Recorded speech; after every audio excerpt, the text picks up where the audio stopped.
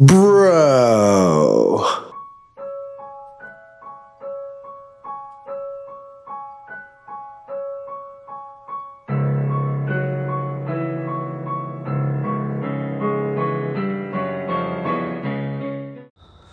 Welcome back to another episode of When the Bell Tolls with Big Cuz. This is your host, Big Cuz, and today we're going to be talking about a debut in a company and the potential of what it could mean for the other. Yeah, I'm going to talk about the debut at Wrestle Dream of Adam Copeland in AEW. For those that are unaware of its real name, his character and his gimmick in WWE was that of the Rated R superstar, Edge. And he looks like he'll be the Rated R superstar, Adam Copeland, in AEW, because WWE has not held the patent for that, or trademark for Rated R superstar in a very long time. So props for Copeland. I think it's huge for AEW. It gets another veteran presence in there. I'm holding off full judgment until I see how well they continue to book him after the first couple months and the polish has wore off the new toy. Now, what does this mean for WWE going forward? Now, I watched one of his final matches on SmackDown, a triple threat match. It was AJ, Ray, and Edge in Knoxville. And Edge is a huge star. But at the time that I saw him, his return had been about 4 years now since his miraculous return to the Royal Rumble. And like I stated about AEW, the polish had worn off. People were excited to see Edge, but it was like, okay, cool, it's Edge. I mean, it was just one of those things, and it's unfortunate. Because we wanted new superstars, but we also wanted to see those superstars that we grew up loving.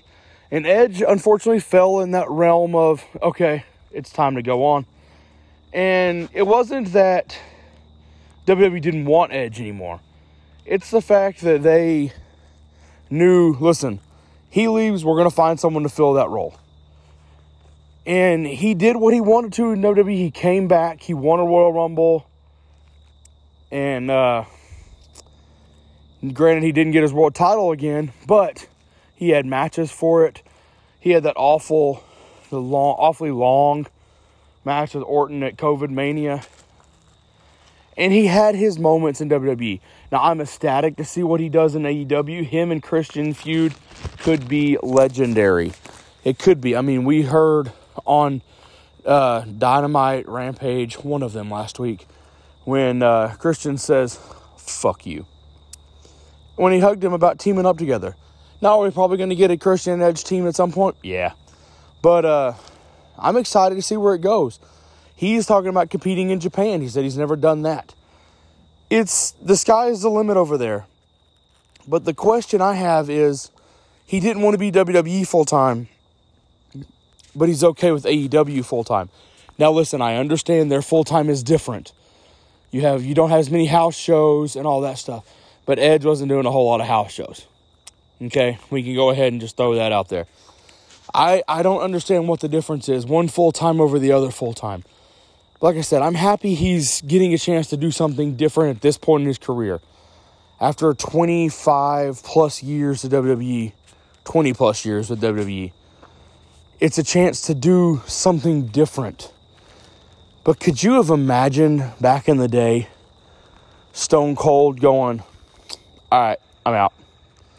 Jumping ship to, like, New Japan. Now we know Brock Lesnar did it, but Lesnar can do whatever he wants. He's the alpha male of the companies. But, I mean, I can't see superstars that I grew up with going, like The Undertaker, after 25 years going, you know what? Yeah, I'm out. I'm going to go to Impact. No, we had superstars like Kurt Angle and stuff that did that, but they had a reason because they were unemployed with WWE because of drug reasons. So, that's different. Edge had been retired for a long time, comes back, does what he has to, gets out. I have no issue with him going to AEW. I love it. I think it's huge. It opens up a spot in WWE for a new, younger superstar to take that role, like Triple H said in the post-Fastlane press conference. Now we'll see how they handle Edge going forward. We've seen WWE stars debut before, and after a couple months, they're in the fold with everybody else again. And yeah, Tony Khan, you can't do that with Adam Copeland. He is too universally liked by the fans to just throw him in the mix like a Miro or something like that. You can't do that to Edge. You can't do that to Adam Copeland. So, on that same realm, Edge is not the only star that switched companies recently. AEW's star female, the alpha female over there, Jade Cargill, has announced and appeared and signed with WWE. And she appeared on camera at Fastlane under the name Jade Cargill. So we'll see what they do with her. The rumor is that she's going to appear on multiple shows to build up hype of which show she's actually going to. She's another one that you have to build properly. She needs to fight, and you want to make her a dominant star. I think I sent this out. Have her destroy someone like Bianca, Asuka, Flair, right out of the gate. Jade needed WWE more than AEW needed Jade. She needed a chance to hone her skills, hone her mic skills, all this stuff. Performance Center gives her that chance. I think it's a huge addition for WWE's women to get Jade Cargill in there. They didn't sign Sasha Banks back. They let her contract run. Their rumor is they're bringing back Kairi Sane, which is another massive signing for WWE or TKO, whatever it is now. But Jade Cargill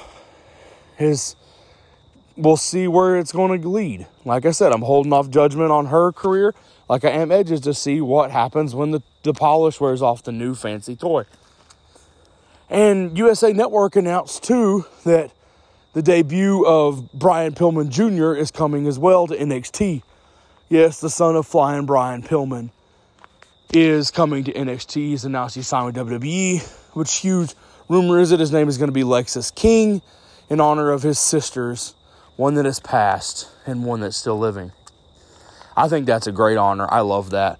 I would like him to be Brian Pillman Jr., but at the same time, that stigma would be tied with his father, and he may not want that anymore. So, I mean, we've got stars flipping companies back and forth, and I love that. It's what it was in the Monday Night Wars. Now, we've got AEW has to move to a Tuesday night this week because of postseason baseball, and you've got Adam Copeland's debut match with Luchasaurus. So what does normally NXT is on Tuesdays? What does WWE? Do they just run a normal show? No, not at all. I mean, we've got Carmelo and Braun Breaker with John Cena in Carmelo's corner, Paul Heyman in Braun Breaker's corner. Oh, is that, you go stop at those two stars? No. Cody Rhodes is going to make an announcement. Do we stop with Rhodes? No. Asuka's in a match. You're looking at 4 huge stars. And the potential in the end of the commercial has none other than the legend, The Undertaker's gong at the end. WWE is ponying up the whole show to combat AEW. I love it. I mean, people say it's petty on Triple H's or WWE's behalf, but I really don't care at all. I don't care. Let them. Y'all, we all say ratings don't matter. When we come down to it, people talk about, well, this one was higher rated than this one. I don't give a flying fig. SmackDown had 2.3 million viewers on Friday. Rampage had 319,000. Woohoo! Nobody cares. Except for those marks that want to push which company's better because of the ratings. Just enjoy the damn product. Is WWE petty for putting all these superstars? No. Do they want to build up their superstars of tomorrow, today? Yes. Is using John Cena and Paul Heyman smart for that? Absolutely. Is using an aging Asuka to help? Yes. And what other better presence to build up a superstar than the legend of The Undertaker? I love it. They're building superstars of tomorrow, today, by using these superstars. Who cares if AEW just happens to be on Tuesday that night? Yeah, I mean, it is what it is. You're telling me AEW's not done that to WWE? They have. WCW did it to WWE back in the day and vice versa. It is what it is. Tactics are used by companies to try to lure viewers over. It's been that way for 30, 45, 50 years now. Nobody cares. And until we stop caring about the ratings and who won who, no, we're still going to bicker about which product's better. Just shut up and enjoy it. We get a rare chance to see Edge fight on one channel and John Cena and Paul Heyman in the ring with the other. Enjoy it. Flip back and forth. Enjoy the product. And yes, I know this episode I've rambled a whole bunch about different things. We talked about Edge's arrival, Jade Cargill's, Brian Pillman Jr. We talked about the ratings, the petty, all this stuff. Just enjoy it. And yes, this is a normal rant for me. But it is what it is, y'all. Enjoy the product. So we talk Edge, Jade, Fastlane. We're talking about NXT, Rampage, Wrestle Dream. Y'all, we are no longer just a WWE podcast, even though that's what we talk about a lot because that's what we enjoy. But we do branch out to just continue to support us. We're going to try to keep pushing more episodes out. Y'all, I coach high school football, and the fall is very, very tough for me to record podcasts. I get home after teaching school till 3:30, go to practice till 7:30. By the time I get home, it's 8:30. It's difficult. So the fact that you all are still listening to our product, even though we're publishing like one episode a month, means the absolute world to all of us. All 5 of us. It really, truly does. We would not be where we were in 40 different countries now without the support of our fans. No matter where you are in this world, we say thank you from the bottom of our hearts for supporting us. And as Yon Man puts it, somebody in this world likes to hear 5 goobers talk about pro wrestling because they can. And that's the damn truth. We enjoy it. We absolutely do. Thank you. And remember, when the bell tolls, the match is over.